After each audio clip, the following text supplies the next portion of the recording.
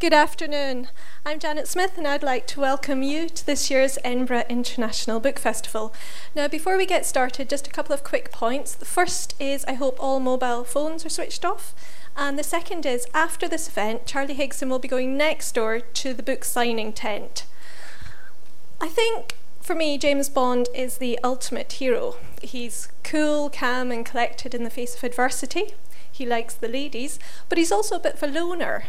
And up until very recently, we've only ever known the grown-up Bond from both Ian Fleming's original novels and the huge movie franchise. Next film, I think, is due out this Christmas. But thanks to Charlie Higson, we have now been able to meet James Bond as a 14-year-old boy. And we get to see where things like his love of fast, expensive cars, good food and pretty girls comes from. We also get to see him defeat his first evil megalomaniac baddies who are trying to take over the world. But what Charlie's done is he's very cleverly taken aspects of the Ian Fleming books and woven in characters and situations which are very close to what goes on in those original books. And in doing so, I think he's created some of the best books that are around for both young readers and adult readers today. So it gives me great pleasure to be here this afternoon, and I would like you all to join me in giving a very warm welcome to Charlie Higson.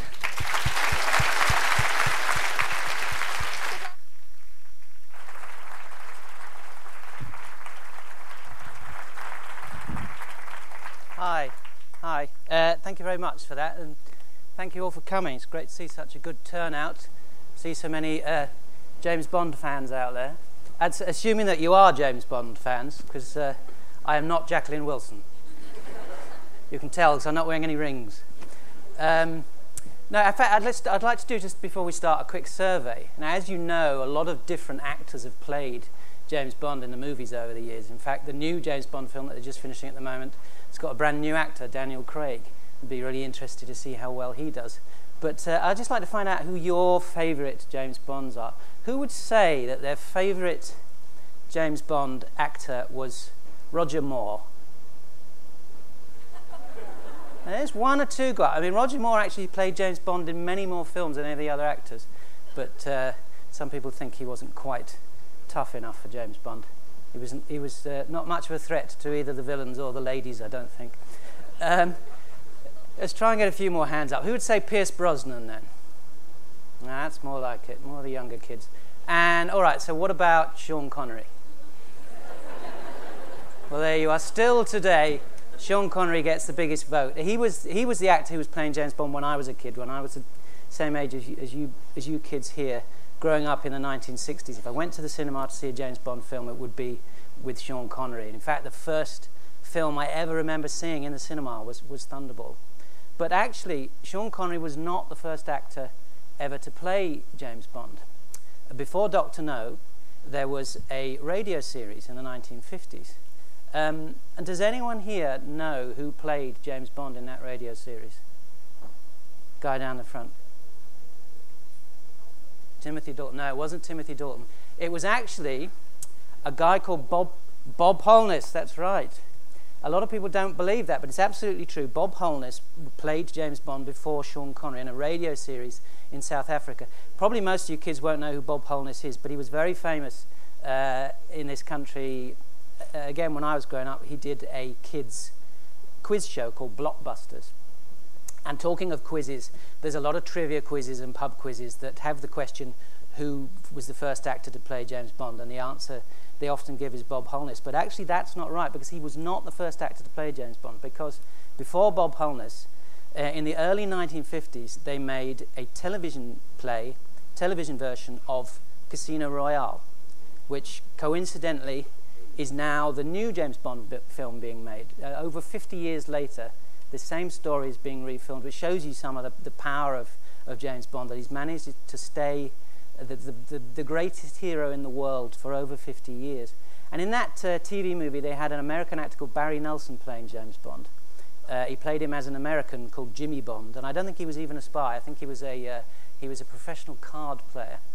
And to give you some idea of how long ago that was, in those days they hadn't invented videotape. They hadn't invented a way of being able to record TV programs before they went out. So all TV was done live. A bit like a sporting event today or a news broadcast. It goes straight from the studio into your homes, and if anything goes wrong, there's nothing much you can do about it. So they set it up almost like a play, with the cameras filming it live, and they had to work out bits if the actors needed to go off and change to come back in another scene. So it was quite difficult, and you couldn't imagine trying to do a James Bond story like that now. I mean, they take at least a year just to film all the bits of the new Casino Royale, but they did I think it lasted about an hour, they did a TV version of Casino Royale. And playing the villain in that, they had one of the greatest Hollywood screen villains, a guy called Peter Lorre, who talked a bit like that. He was a sinister kind of Hungarian kind of guy, and he was brilliant, but he'd never done any live TV before. He was used to doing movies where you can make as many mistakes as you like and go over it again until you get it right. And at the end of the piece, he plays the villain, Le Chiffre, and Le Chiffre gets killed. And he's lying dead in the back of the shot while the scene carries on, because James Bond carries on with the action while Le Chiffre is dead. And Peter Lorre is lying there, dead on the floor. And he got a bit bored. And he thought, I think I'll go back to my dressing room and have a little drink. He's like many screen actors, he was a bit of a drunk. And so halfway through the scene, you see the corpse stand up in the back of the shot, and he just walked off. And the other actors kind of carried on trying to pretend nothing has happened. And God knows what anyone watching at home thought. Well, why on earth is the corpse? Is he dead or what? Anyway, so that was the first on-screen James Bond. But Barry Nelson was not the first James Bond, because the first James Bond, that story, Casino Royale, was based on a book. Before there were any films, radio shows, TV shows, anything about James Bond, there was a series of books written by an English writer called Ian Fleming, Casino Royale being the very first one. He wrote 14 books. There's 12 novels and 2 collections of short stories, and created this fantastic character where James Bond now is known throughout the world. Even if you've never seen a movie or read a book, everybody pretty well knows who James Bond is, wherever you are in the world, and that's pretty phenomenal. So it was a real honor for me, and I was really, really pleased when I was approached to ask if I'd like to write some new stories about James Bond, and to take it one stage further back still, right back to the early 1930s, and to show James Bond growing up. As I say, I'd grown up with James Bond. I'd always been a huge fan. I've got 3 boys of my own, and so the thought of being able to write a book that my kids would really like about James Bond was really exciting for me. And I've enjoyed writing these books tremendously. I've now written 3 of them. I'm halfway through my 4th one. And you're probably thinking 3, there's only 2 in the shops, but it takes a long time in publishing. It takes a long time after you finish the book before the new one comes out. And I expect what most of you kids want to know about is about the new book. I presume, have you all read Blood Fever and Silverfin? Stick your hands up, the kids, if you've read them. Good, so that's most of you. Well, I'll tell you a bit. You probably want to know about the new book then. What's it called? When's it out? What's the story? I can answer some of those questions, but not all. I can tell you when it's out. It's out next January, straight after Christmas, although some of the shops might have it in a little bit before. But I can't tell you what it's called, because I don't know. That's the simple fact that coming up with the titles of these books has been just about the hardest thing in the process. Writing them, as I say, has just been great fun, because Ian Fleming in his books gave me a great kind of a template, a style, a way of writing these books. These stories are all quite similar, and I'm using the same style. You've got to have Bond villains and a Bond girl, and Bond has to be captured by the villain and tortured, and he has to escape, and a lot of people have to get killed, which is great. And so that's great, but the other thing is that Ian Fleming came up with fantastic titles for his books, which they used for the films, and they're brilliant titles, like Dr. No, From Russia with Love, Goldfinger, Thunderball, Live and Let Die, The Man with a Golden Gun, You Only Live Twice. They're just brilliant titles. So trying to come up with a title for my books which sounds like a James Bond title but doesn't sound like it's trying too hard to be a James Bond title is very difficult, because even after Ian Fleming died, there were 3 other writers writing James Bond books, and of course through the movies they've also carried on thinking up new Bond titles. So it's really difficult to find a title. And on Silverfin we spent a long time, probably months, going through titles.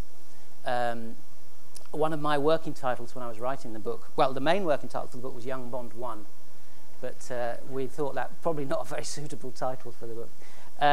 One of the titles I had was Out of Breath, as I thought that was quite good, because there's a lot in the book about James Bond running, swimming underwater, and of course the sort of sense of excitement. But it was decided that Out of Breath didn't really sound like a James Bond sort of title. So we went through a lot of things until my editor at Puffin said, how about silver? Silver's a great word. Could we use that in the title somehow? And it seemed sort of appropriate. Ian Fleming and the movie makers, they've used the word gold a lot, like Man with a Golden Gun, Goldfinger, Golden Eye. And as we're sort of one step down from them, silver seems sort of appropriate. We're not quite gold. We're the silver medalists. So we thought silver, yeah, and we started putting words together with silver. And the first suggested title for Silverfin was Silver Skin. And we thought, yeah, that's quite good, until someone pointed out that that's a type of pickled onion. So that one was scrapped. And then the next one we had was Silverback, which we quite liked, until someone pointed out that was a type of gorilla. And the story's set largely in Scotland, and there are no gorillas in Scotland. And I toyed with the idea of changing Lord Helibor into a gorilla, but it didn't seem right, so we scrapped that one. We came up with lots and lots of other titles until we hit on Silverfin, which we all quite liked. It sounds a little bit like Goldfinger, but that's quite nice in a way. And it gave me the idea of making Lord Helibor's serum called Silverfin, and that he's named it after the loch next to the castle. And then I had the idea of creating the story about the mythical Scottish fish called Silverfin, this giant fish that eats all the little fish, which seemed like a good metaphor for what Helibor is up to, trying to design this kind of super soldier who can destroy all the other soldiers. So we were quite happy with that. But then we had the same problem on Blood Fever. My working title for Blood Fever was Double M, which I really liked. Double M was the symbol for Ugo Carnifex's secret criminal organization, the Millenaria, and one of the characters, Smiler, has it tattooed on the back of his hand. And I liked the idea of Double M because it had echoes of 007, and also, of course, M as Bond's boss. So I thought, I really like this title. And then someone at the publisher said, Double M is a really boring title for a kid's book. What kid's going to want to read a book called Double M, for goodness sake? So we scrapped that one. They said, we need something more, exciting and bloodthirsty. I said, all right, what about Blood Fever? They said, great. That sums up the level of violence in his book. Actually, some teachers and librarians and a few parents have questioned, perhaps, that these books are a little bit too violent for kids. And I have to say that it's not my fault. You can blame my own kids. When I'm writing these books, when I finish a chapter, I'll read it out to my boys. I've got 3 boys, 7, 11, and 13. And like most boys, they are very, very bloodthirsty, particularly my second boy, Jim. And when I was reading Blood Fever to him, whenever a new character would appear, he'd say, kill him. I said, they've only been in the book for half a page. You can't kill him. He said, why not? Just kill him. Push him off a cliff. Or under the wheels of a train. That'd be great. And I said, well, I just can't kill every single character in the book. He said, yes, you can. That would be great. As far as he's concerned, the book should just be a series of fights and people being horribly killed. And he'd be happy. But I've had to put in a bit of plot and some dialogue and some background detail. But the level of violence is there to please my own children. But Blood Fever, it seemed like an appropriate title for the book because there's all the stuff about malaria and James Bond being tortured with mosquitoes. And of course, malaria is a fever that's passed on through the blood. There's also the idea of blood fever, like a bloodlust, like the desire to kill people, which is a big theme in the book. And also the idea of blood as in family, when you talk about being of the same blood. Blood is thicker than water, whatever. And there's a lot of stuff in the book about vendettas, it was too violent for them, about family members wanting to get revenge on the death of another member of their family. So Blood Fever seemed a really appropriate title, which brings me eventually, after quite a long ramble, to the new book. Now, the working title I had for the new book, and like all my working titles, has been savagely rejected, apart, of course, from calling it Young Bond 3, was Shoot the Moon, which I quite like because one of the things that James Bond is famous for is gambling. We often see him in casinos. Casino Royale, famously, is largely set in a casino in the book, and he's very often gambling and playing cards. So I thought it would be good in the book to show the kind of origins of that. And like a lot of boys at school, James Bond plays a lot of cards. And we see that he's taught to play a lot of card games by his messmate, his friend Tommy Chong, the Chinese boy that he's friends with, who, like a lot of Chinese, he really loves gambling. So there's a lot of that in the book. And in fact, during the book, James Bond actually, as a boy, does visit an illegal gambling den where the villains are hiding out. But at one point in the book, he has to play a card game against another character. And I wanted to choose a game that I thought kids would know, or at least understand, or the possibility of playing. So I chose Hearts. Any of you kids here know how to play Hearts? Some of you, that's good. You may know it as different names. It's also known as Black Mariah, and another game that's too obscene to mention actually in this company. It's a game where you play tricks, and you don't want to win any tricks with a heart in, because that counts against you, or if you get the Queen of Spades, that's a massive penalty against you. But there's one thing you can do in Hearts, which is you can try and shoot the moon, which is where you try and get all the penalty cards, every single one of the hearts and the Queen of Spades, and you sort of wipe the slate, and it's very difficult to beat you if you do that. But it's a high-risk tactic, because if even one other player just wins one heart, you're left with a massive penalty against you. And this idea of shooting the moon, of risking everything in order to win everything, seemed to be to kind of sum up James Bond's character, that he's willing to take risks like that and go out on a limb. And so I thought Shoot the Moon was very appropriate, but it was felt that it actually Shoot the Moon it does sound a little bit wet. There's something about the moon sound that's sort of a bit soppy. So that was rejected, which meant that we're now stuck in the position that we don't know what the book's going to be called. So I hope I can think of a title before it comes out. So I mean, if you want to check on the Young Bond website, theyoungbond.com, there'll be sort of updates on how we're getting on with the title, and you may be able to help out. Send us in some suggestions. So what's the book about? Well, it starts when a teacher at Eton, one of the masters, gets kidnapped. He's a mathematics teacher. He's a very clever scientist, and he also sets crosswords for the Times. I won't tell you why he's been kidnapped. You find out during the book. But he manages to send a letter to Pritpal, James's friend Pritpal, the Indian boy, who is a member of the teacher, Mr. Fairbairn's crossword society that he runs at the school. And he sends him this letter, which seems to be just saying, I'm really sorry that I'm not going to be around. I've had to go off and do other things. But Pritpal and James realize that actually the letter he sends is a cipher. It's a coded message, and it contains 7 clues as to what has happened to the teacher. And James Bond has to set out and try and find what's happened to him and solve the mystery and save the world, as usual. And so the book starts with Pritpal getting this letter, and because Fairbairn has disappeared, has been kidnapped, nobody at the school knows what's happened, including the headmaster. So he visits Pritpal and James in their room with this letter, and he says to Pritpal, can you read it out?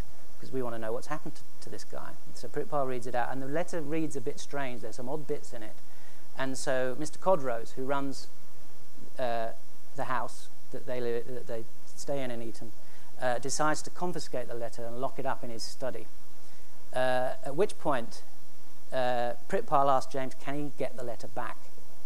In fact, I'll read you a bit now. You can hear this 4 months before anyone else comes out in the shops. So you should be very privileged here.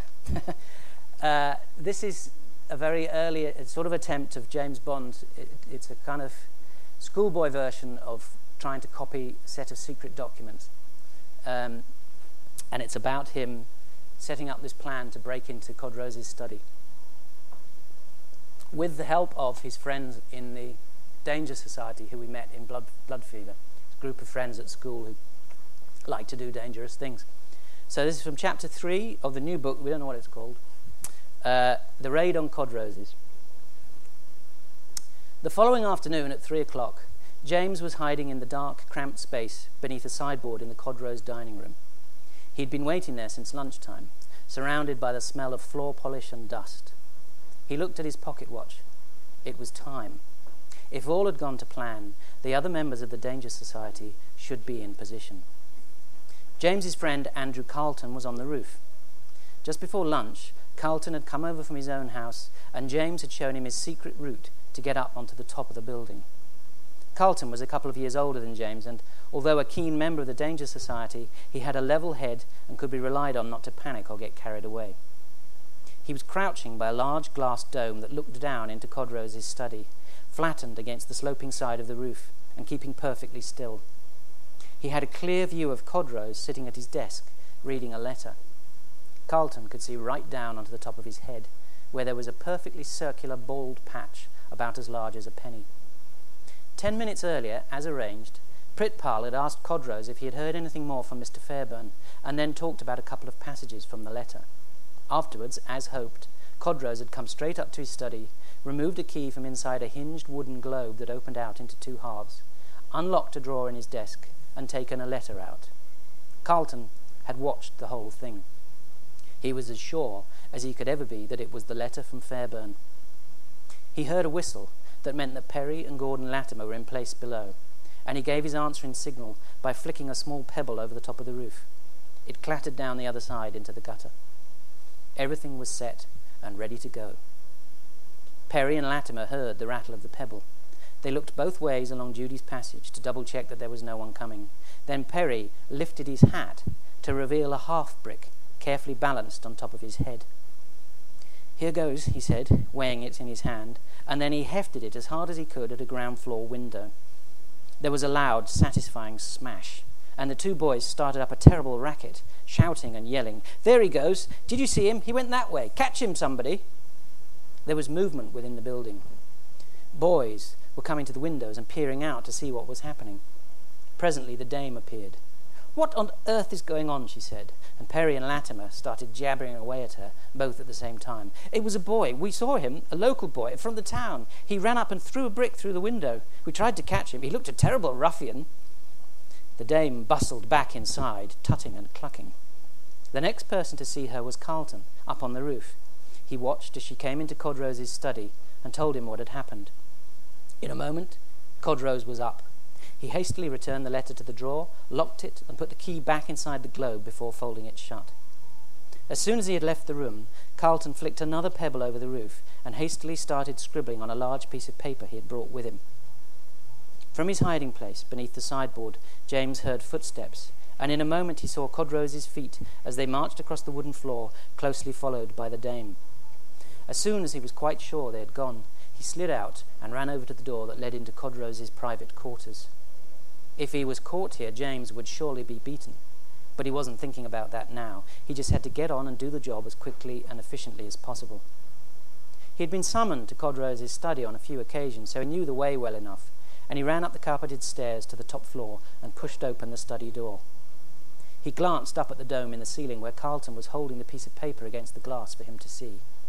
Written on the paper in thick charcoal were the words, "Key in globe, letter in desk, top right drawer." James soon had the drawer open and the letter out. He had with him a camera, the very latest Leica Mark III. It was the prized possession of Gordon Latimer, who was a member of the Eton Camera Club, and he had been very reluctant to let James borrow it. There was daylight coming from the windows in the dome, but James switched on the ceiling light and a desk lamp to get as much illumination onto the letter as possible. He hoped it would be enough. He steadied his elbows on the back of a chair and held the camera as still as he could, focusing on the letter. Latimer had given him a crash course in photography that morning, showing James all the dials on the camera and explaining what they meant. Luckily, James was a fast learner and had a good head for mechanical things. The Leica had a slow shutter speed, which was vital in this low indoor light, and James fired off 5 pictures with slightly different exposures. He flipped the letter over and took 5 more pictures of the back. He was done. The letter went back into the drawer, the key went back into the globe, then he switched off the lights and gave the thumbs up to Carlton, who scurried away across the roof to make his escape. James left the room, closing the door behind him. The whole thing had taken less than 2 minutes. He ran down the stairs 3 at a time and was soon back in the dining room, for where he cautiously peered out into the hallway. Pritpal was waiting for him there, looking nervous and jumpy. He nodded that it was all clear. James crossed the hallway and passed the camera to Pritpal. As casually as he could manage, Pritpal sauntered outside. Codrose and the dame were still there, along with most of the senior boys from the house. When they saw Pritpal come out into the alleyway, Perry and Latimer knew that James had got away safely and they could allow Codrose to go. It had taken them all their ingenuity to keep him there. Perry had to go so far as to say that the mysterious local hooligan had attacked him. He'd made a big song and dance about showing Codrose the bruise, pulling up his shirt and vest and showing him some marks on his side. Codrose wasn't to know that Perry had got the marks playing a field game the day before. At last the crowd began to disperse, and Codrose went back inside after sending a younger boy off to fetch the caretaker to mend the broken window. Pritpal secretly handed the camera to Gordon Latimer and watched with some relief as the boy followed Perry back down Judy's passage. It was over. Pritpal let out his breath and dried his sweaty palms on his trouser legs. He hadn't enjoyed the last half hour one little bit. He wasn't cut out for this kind of life. Solving puzzles was one thing, but break-ins, lying and vandalism was something else. In future, he would leave this sort of thing to James Bond. So that is a sneak preview.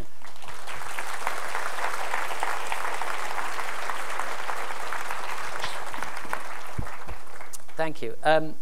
So, I mean, what I tried to do in that passage is what I've tried to do a lot in the books, which is take the typical kind of James Bond elements, the adult things that he gets up to, and scale them down to a level that kids can kind of, in a situation that kids can sort of see themselves in. And so, in a way, you know, some of the masters at Eton act as if they are criminals and supervillains or whatever. So, actually, rather than me just droning on here, I'd quite like to throw it open to questions, because you kids normally ask very good questions, and I can actually tell you what you want to know about rather than what I think you want to know about. So there's a guy over there put his hand up first. There'll be a microphone. Was that you? Yeah. Where did you get the inspiration of George and Randolph Hellebore? Where did I get the inspiration for George and Randolph for the kind of the two villains in the first book?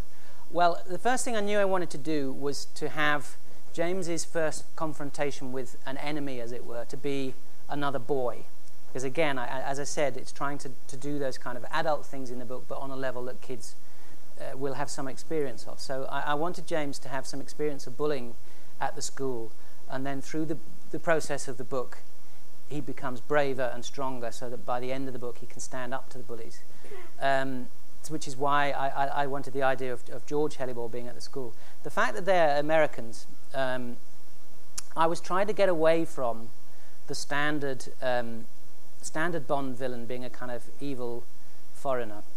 And Americans are foreign, but they're not not like Russians or slimy Turks or something like that, which that's not me. That's what the sort of things that happened in Ian Fleming's books. So I thought, let's make the villain a clean, upstanding American. So I wanted to get away. I also wanted to get away from the fact of making the villain in some way disfigured or disabled. Because if you think about it, a lot of the Bond villains have got some kind of weird disability, and I didn't think it was really very fair to equate disability with evil, or, you know, the fact that you're scarred somehow makes you a nasty person. So I wanted to make Lord Randolph Hellebore sort of perfect. He's a big, strong, handsome man. In fact, he's so big, strong, and handsome that he becomes slightly scarily perfect. And I thought, and again, that Americans are very good at that kind of big, strong perfection. So it seemed right to make him an American. And then I was thinking of using the plot in the book that he's making a sort of early version of steroids and pumping himself up even more and making himself even more kind of muscular and beaming and full of life and energy. So that was where the Hellebores came from. There's a guy down here, in the stripy top. How many do you want to do? How many books do I want to do? Well, when I was asked to write these books by Ian Fleming Publications, who are the company that looks after the James Bond books. And they still have members of Ian Fleming's family involved in that company, and it's up to them. It's only through them that anybody can write a James Bond book. And they said to me they'd like me to write a series of 5 books. Now, since then, and in fact, I've worked out the plots for 5 books. It's a complete story, and a lot of the things in the 5th book relate back to things that have happened in the other books, and some things are explained that perhaps we didn't know about from the earlier books. So I've got a story worked out that leads up to the time when James Bond has to leave Eton for various reasons. So I've got these 5 books worked out, but the books have been selling rather well. They've been quite big bestsellers here. So Ian Fleming Publications have already started to say, I'm sure we didn't say 5 books. You know, did we not say 10? Or was it 20? So they'd sort of quite like, I think, me to write a few more of these. But as I say, I've got the story worked out for 5, which ends with him leaving Eton. So if there were any more books in the series, they would be slightly different. Because Ian Fleming doesn't tell us very much about James Bond's childhood in his adult books. But one of the things he does tell us is that James Bond was expelled from Eton after only 2 terms. Now, I've got James Bond staying at Eton for longer than 2 terms for reasons that gets explained in the 5th book. But it does end with him having to leave Eton. And he goes from Eton to a school in Scotland called Fettes. And I've always thought it was quite funny that David Cameron, the leader of the Tory party, went to Eton, which is where James Bond started at school, and Tony Blair, our Prime Minister, went to Fettes in Scotland. So perhaps James Bond is a sort of cross between David Cameron and Tony Blair. They'd certainly like to think so. Who's next? The guy up there in the green shirt? Why did you decide to use eels as the creatures of the evil man? Well, why did I decide to use eels? Well, once I dismissed the idea of using a gorilla, well, as I say before, the book was set in Scotland. James Bond is well known for going up against nasty beasts like sharks and crocodiles and tigers. And like the gorilla, there are very few of them in Scotland. So it had to be an animal that you could find in the British Isles. And I also, as I said before, I wanted it to be on a level that kids can relate to. And I don't think any of you here ever really seriously think you might be attacked by a great white shark. But you can imagine eels, and they're in the rivers and lakes all around us. In the same way, in Blood Fever, I used mosquitoes because I knew that pretty well all kids who've had any holidays in the Mediterranean have got strong memories of mosquitoes, and not very pleasant ones. So I wanted to use things that would mean something to the kids reading the books. And also, my wife really hates eels. They really freak her out and upset her. So I thought, yes, I'll put some eels in the book and upset my wife, because they can be quite upsetting, eels. But in the course of writing the book, I read up quite a lot about eels and find actually that they're quite amazing, extraordinary creatures. And as with so many other animals in the world, they've gone from being extremely abundant to actually there's less and less of them around, and they are becoming almost on the threatened list, which is a great shame. Similar thing happened with Peter Benchley, who wrote Jaws. He spent the rest of his life campaigning for sharks because he was so upset about what a bad PR job he'd done for them in his book Jaws. Because again, he'd found out what amazing creatures they are and what damage mankind is doing to them. So stick up for your local eels. So take some from this side. The guy down there with the glasses.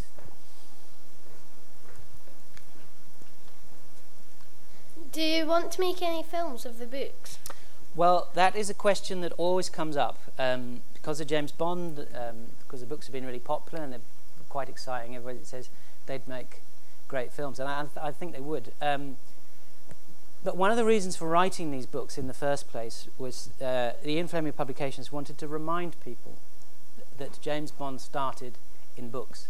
10 years before there were any films made, he appeared in his first book. And they wanted to slightly readdress the balance and let people know about the great literary side of James Bond. So what we didn't want to do then with these books was to rush straight into making films, so that we want people kids particularly, to come to this through the books and not straight through films, because then the films can sort of start to drive the books and you get an image of who the character is and everything from the films rather than from the books. That being said, we hope in the future that we'll make some films of these books. And I mean, obviously, the Stormbreaker film has just come out of the Alex Rider books, which has obviously been really popular and successful. So I think there's obviously a big market for this kind of thing out there. So who's next? The guy up the back there on the end in the blue. Yeah. Will you be relieved when you finish the books? Well, I will and I won't. As I said before, it takes about a year to write one of these books. And even after they're out, you spend a lot of time for the kind of year after it's out, coming to events like this, talking to people, talking about your books.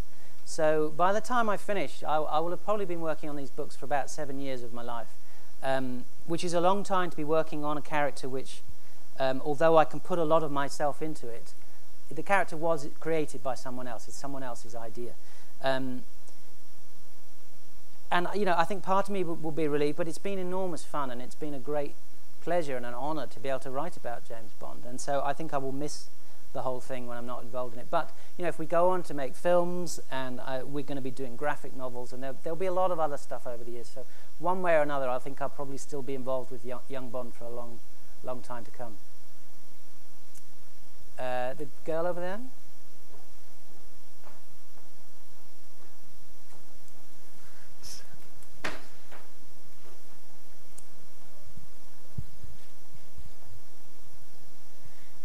Are you thinking of making any new series? Well, I have found, before writing these books, I'd never written for kids before. I'd written 4 adult thrillers. I'd been wanting to write something, because I said I got my own boys, I wanted to write something that they could read. And so when this idea was presented to me, it seemed perfect. And I have found that I've really enjoyed writing for kids, and I like doing events with kids. It's a good age group to write for, this kind of age group. Kids are still really interested in books and ideas and things. So I would love to go on and write some other series about characters of my own. Yes, definitely.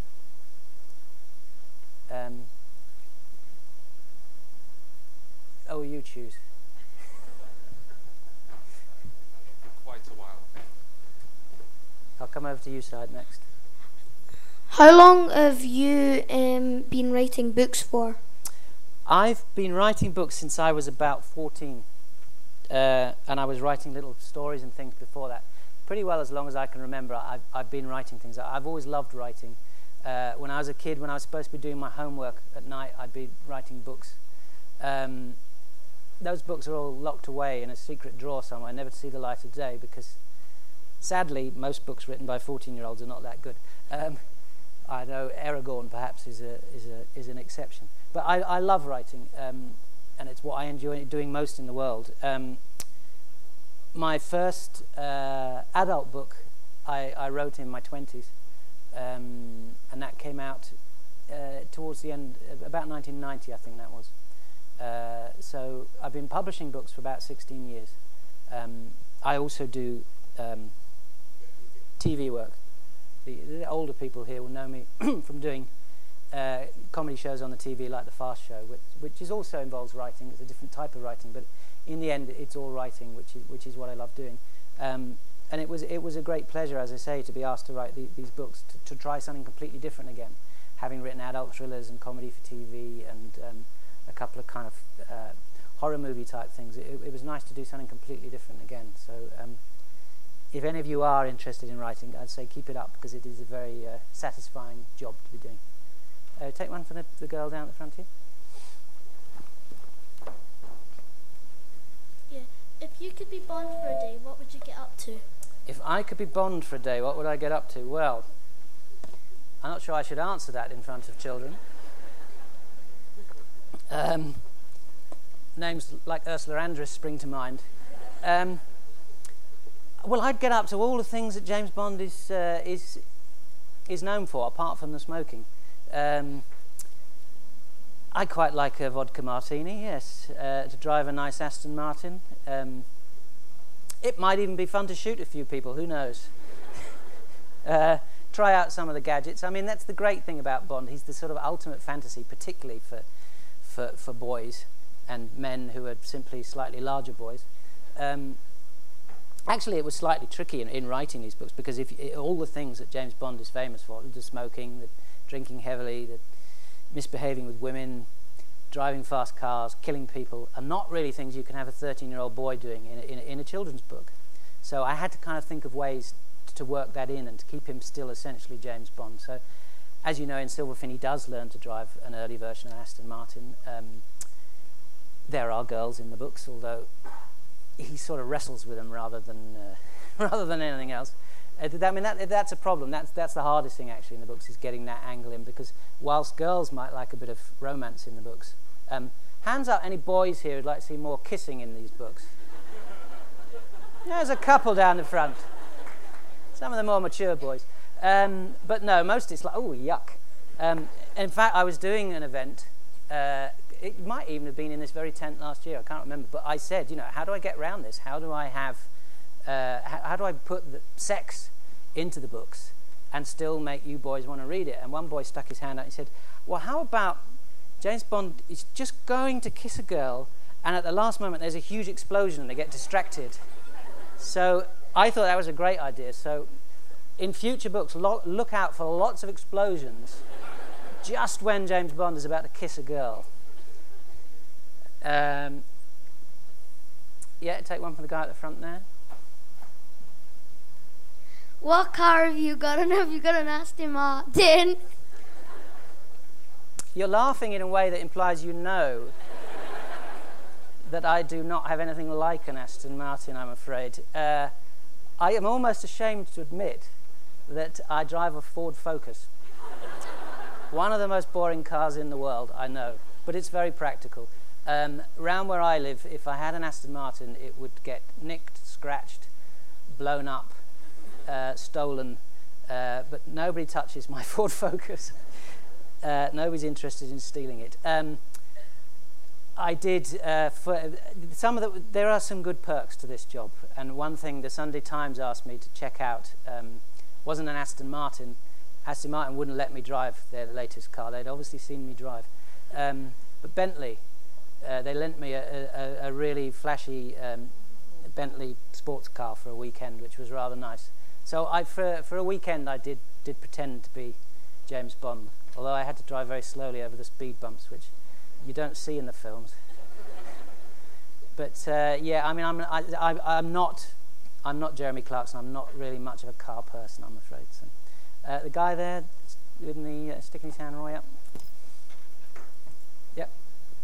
How do you write your books? How do I write them? Well, I use a computer, word processor, Microsoft Word, and I do very boring office hours. I have a little office at home. I go in at 10 o'clock in the morning and I come out about 6:30.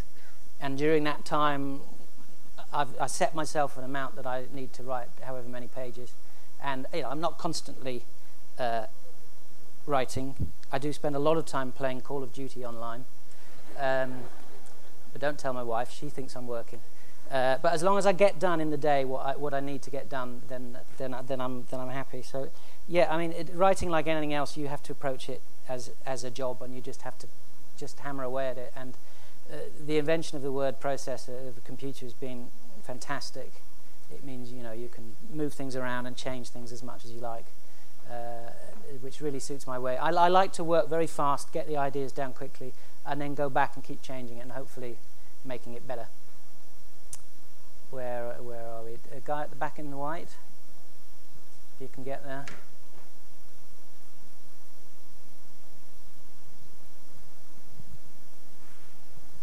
Which Ian Fleming book is your favourite? Which Ian Fleming book? Well, I like the two of his books I really like. I like Casino Royale because it was the first one that he wrote, and it's very interesting because you can see the original creation, the invention of James Bond. There he is, for the first ever time. And Ian Fleming, when he wrote that book, could have had absolutely no idea of what was going to happen to his character. No idea that 50 years later we'd be sitting here in Scotland talking about it. So it's really interesting to see the birth of the character in there. But my favourite of all of his books, which I think is his best written book, is From Russia with Love, which is a great story. It's got some great characters. And interestingly, in that book, for nearly the first half of the book, James Bond doesn't appear. It's all about the villains, these Russian villains, and it's a really fascinating book and a great story. So, if you wanted to read your first adult James Bond book, I would recommend either Casino Royale or From Russia with Love. But whatever you do, don't read The Spy Who Loved Me, because it's awful. It's written from the point of view of a woman in the first person, and Ian Fleming didn't really understand women. Whoever's near to you. Do you know why you were approached to write the Young Bond books? Why was I approached? The Ian Fleming estate, they approached a number of different writers. There was a woman working for them who I'd worked with when I was writing adult books, and she knew my thrillers. She knew that my style was very simple and direct. I love hard-boiled American crime writing, where the writing is very simple and direct. And they felt that was a style that would be suitable for children. She also knew that I was a big James Bond fan and that I had boys of the right age, so that I might be interested. But as I say, they spoke to a lot of different writers. And all of us writers then, we all met up in this secret mountain hideout. We met around this huge polished marble table. And I pulled a lever, and all the other writers fell into a shark tank. And I got the job. I'm still to this day not quite sure why they chose me out of all the writers. I was very pleased that they did. I guess they liked my ideas for how the series would work. They didn't want these books to be too kind of childish. They quite liked that my adult thrillers were quite dark and violent, and because they wanted to get some of that essence of James Bond into it and not make it too kind of famous five. So, girl at the front now. When you were a child, what was your favourite book? When I was a child, I wish I could answer that. I read a lot of books when I was a child, but I can't remember any of them. It was such a long time ago. I didn't really have a favourite. I used to love reading myths and legends, stories of ancient Greece and Rome, and things like King Arthur, stories about knights, Robin Hood, and a lot of fantasy, that kind of stuff. I also like funny books. I love things like Tintin and Asterix.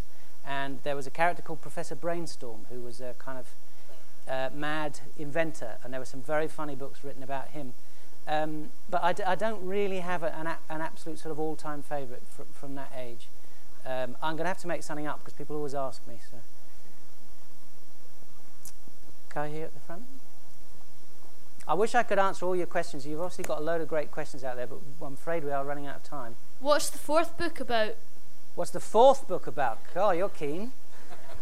The fourth book is going to be largely set in Mexico and the Caribbean.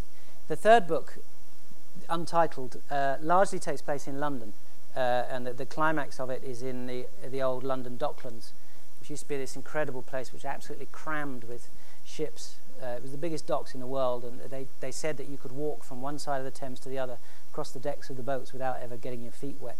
So I thought that was a great location for the climax. But after doing that, I felt for the fourth book we need to send James Bond away somewhere hot and exotic, and particularly the Caribbean, where Ian Fleming had a house out there and set a lot of his books. So the story is going to be set largely out there. That's all I can tell you for the minute. Well, while we're down here, the guy with the glasses there. Who's your favourite Bond girl? My favourite Bond girl? I quite like the girl in From Russia with Love. Romanova. Daniela Bianchi played her. She was rather nice, but this is not something we want to talk about in front of the children. Ursula Andress, of course, everybody, the first ever Bond girls, and everybody remembers the scenes. It's probably the most famous ever Bond girl scene of her coming out of the sea, wearing a white bikini and with a knife strapped to her leg, which kind of sums up the Bond girl. Although if you look at it, it was an extremely large bikini. Although at the time it was considered rather daring. Guy there in the stripy top. Stick your hand up again. There we are. Hi. Who's your favourite Bond villain? Who's my favourite Bond villain? Actually, you guys could help me a bit on this, because I'm in the process of writing a big article for a magazine called Esquire about Bond villains. So just before I answer, who's your favourite Bond villain? I don't know who's my favourite villain because most of them are just completely mad. But if I had to say, it would be Goldfinger. Goldfinger, he was great. He was certainly one of the top three, and he had the best line of any Bond villain, which is the line they always quote, which is not in the book, sadly. It was only in the film, which is where Sean Connery is strapped to the table with a laser coming up between his legs. He says, "Do you expect me to talk, Goldfinger?" He says, "No, Mr. Bond, I expect you to die." And that sums up, as you say, the completely mad Bond villain. So who else would say Goldfinger? A few. All right, what about Jaws? A lot of the kids like Jaws. What about Blofeld? Yeah, now you see, Blofeld is, there's a big Blofeld fan back there. Blofeld's my favourite. In fact, my favourite Bond villain is Donald Pleasance, who plays Blofeld in You Only Live Twice. And he sort of created the ultimate Bond villain. It's the Bond villain that Dr. Evil is based on in Austin Powers. He's got a crazy foreign accent. He's bald. He's got a scar, and he lives in a volcano. You kind of think you can't get better than that. And he was the Bond villain who appeared most. In the early films, you never saw his face at all. You just saw the white cat that he was always stroking in his lap and feeding live fish to out of his tropical fish tank. So I think my favourite is probably Blofeld. Has anyone else here got another one we haven't mentioned that they really like? You'll have to shout, 'cause I can't. Odd Job, of course. Nick Nack. He was not necessarily scary, but he was pretty memorable. Scaramanga, the man with a golden gun who had 3 nipples. He did. Okay, let's take another question. Yep, the girl there. And then we take some from this middle row then. What do you do once you've finished a book, writing a book? Well, I know that Jacqueline Wilson always says when she finishes a book, she buys herself another ring, which is why she could hardly lift her hands off the floor now.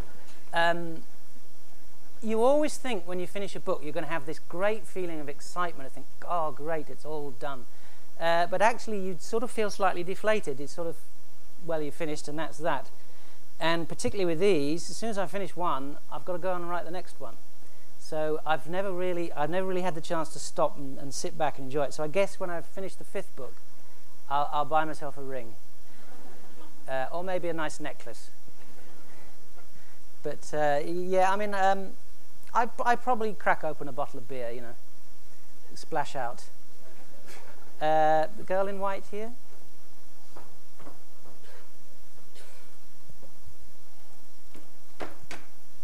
How do you make up your ideas so quickly?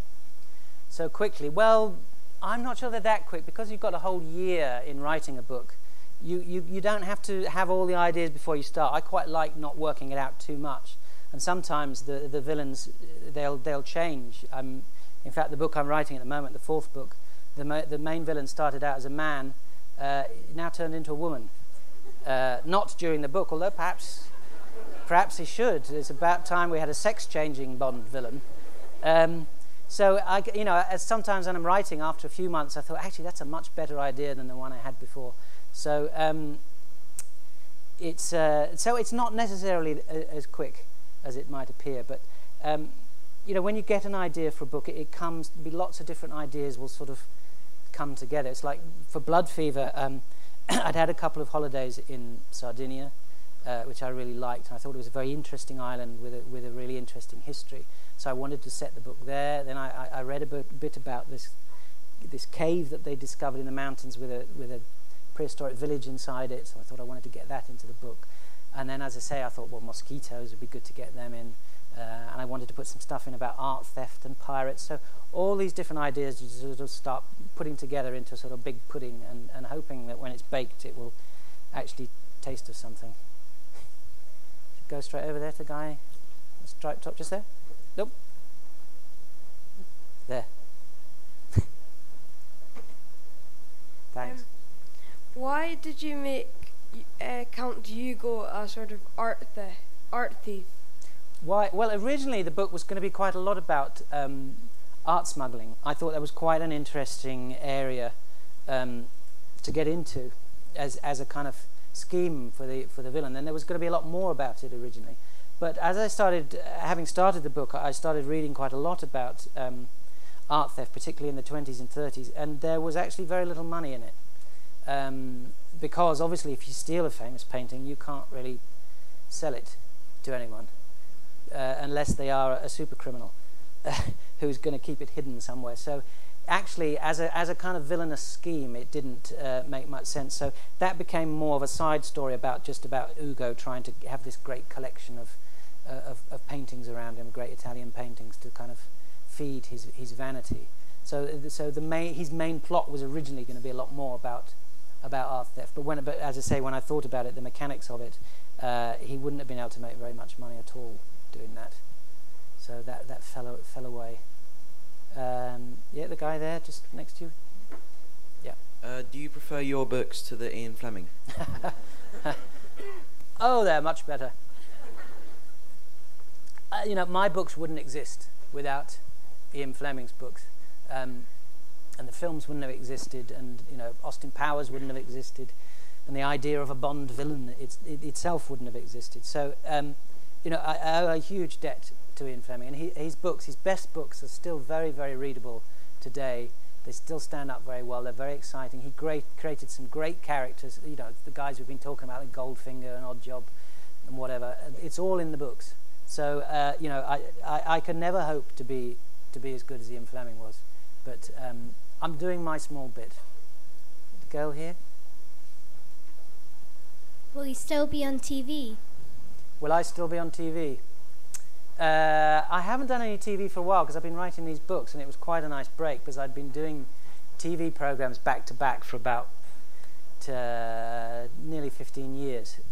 So it was a nice chance for me to just step back a bit and concentrate on writing. It meant I could be at home a lot more, see more of my kids. But I still love doing TV, and I want to do some more in the future. But the main thing I'm working on at the moment is a comedy film for kids, which I'm writing with Paul Whitehouse, who I used to write the Fast Show and the TV comedy with. And we're hoping to get as many of the Fast Show team together to be in that film. So that's our next big project, which if all goes well, we'll be filming next year. So you're going to look out for that one. Guy in the front here. Are you making a lot of money writing these blonde books? Am I making a lot of money? Kids always want to know what car you drive and how much money you're making.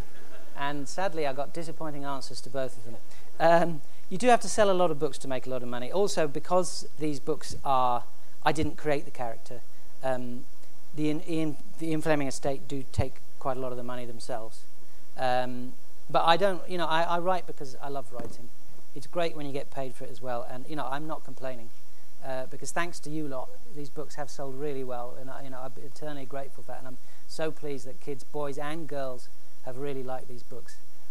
So keep buying more, and maybe I'll be as rich as Goldfinger one day. So I've got time for one last question. Who's the most keen? There's someone actually shaking in the middle there, so we'll go with that one then. Stick your hand up again. Yeah, you.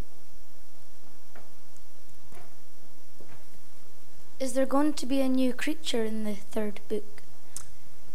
Well, it's a bit tricky, and the cover designers were kicking me because I didn't put a creature in the third book, but partly because whilst I know that kids like books to be familiar and for series to have a lot of the same things, I didn't want it to get a bit predictable, to have another nasty little creature that would appear on the cover. So there isn't an evil creature in the third book. There's some evil villains, and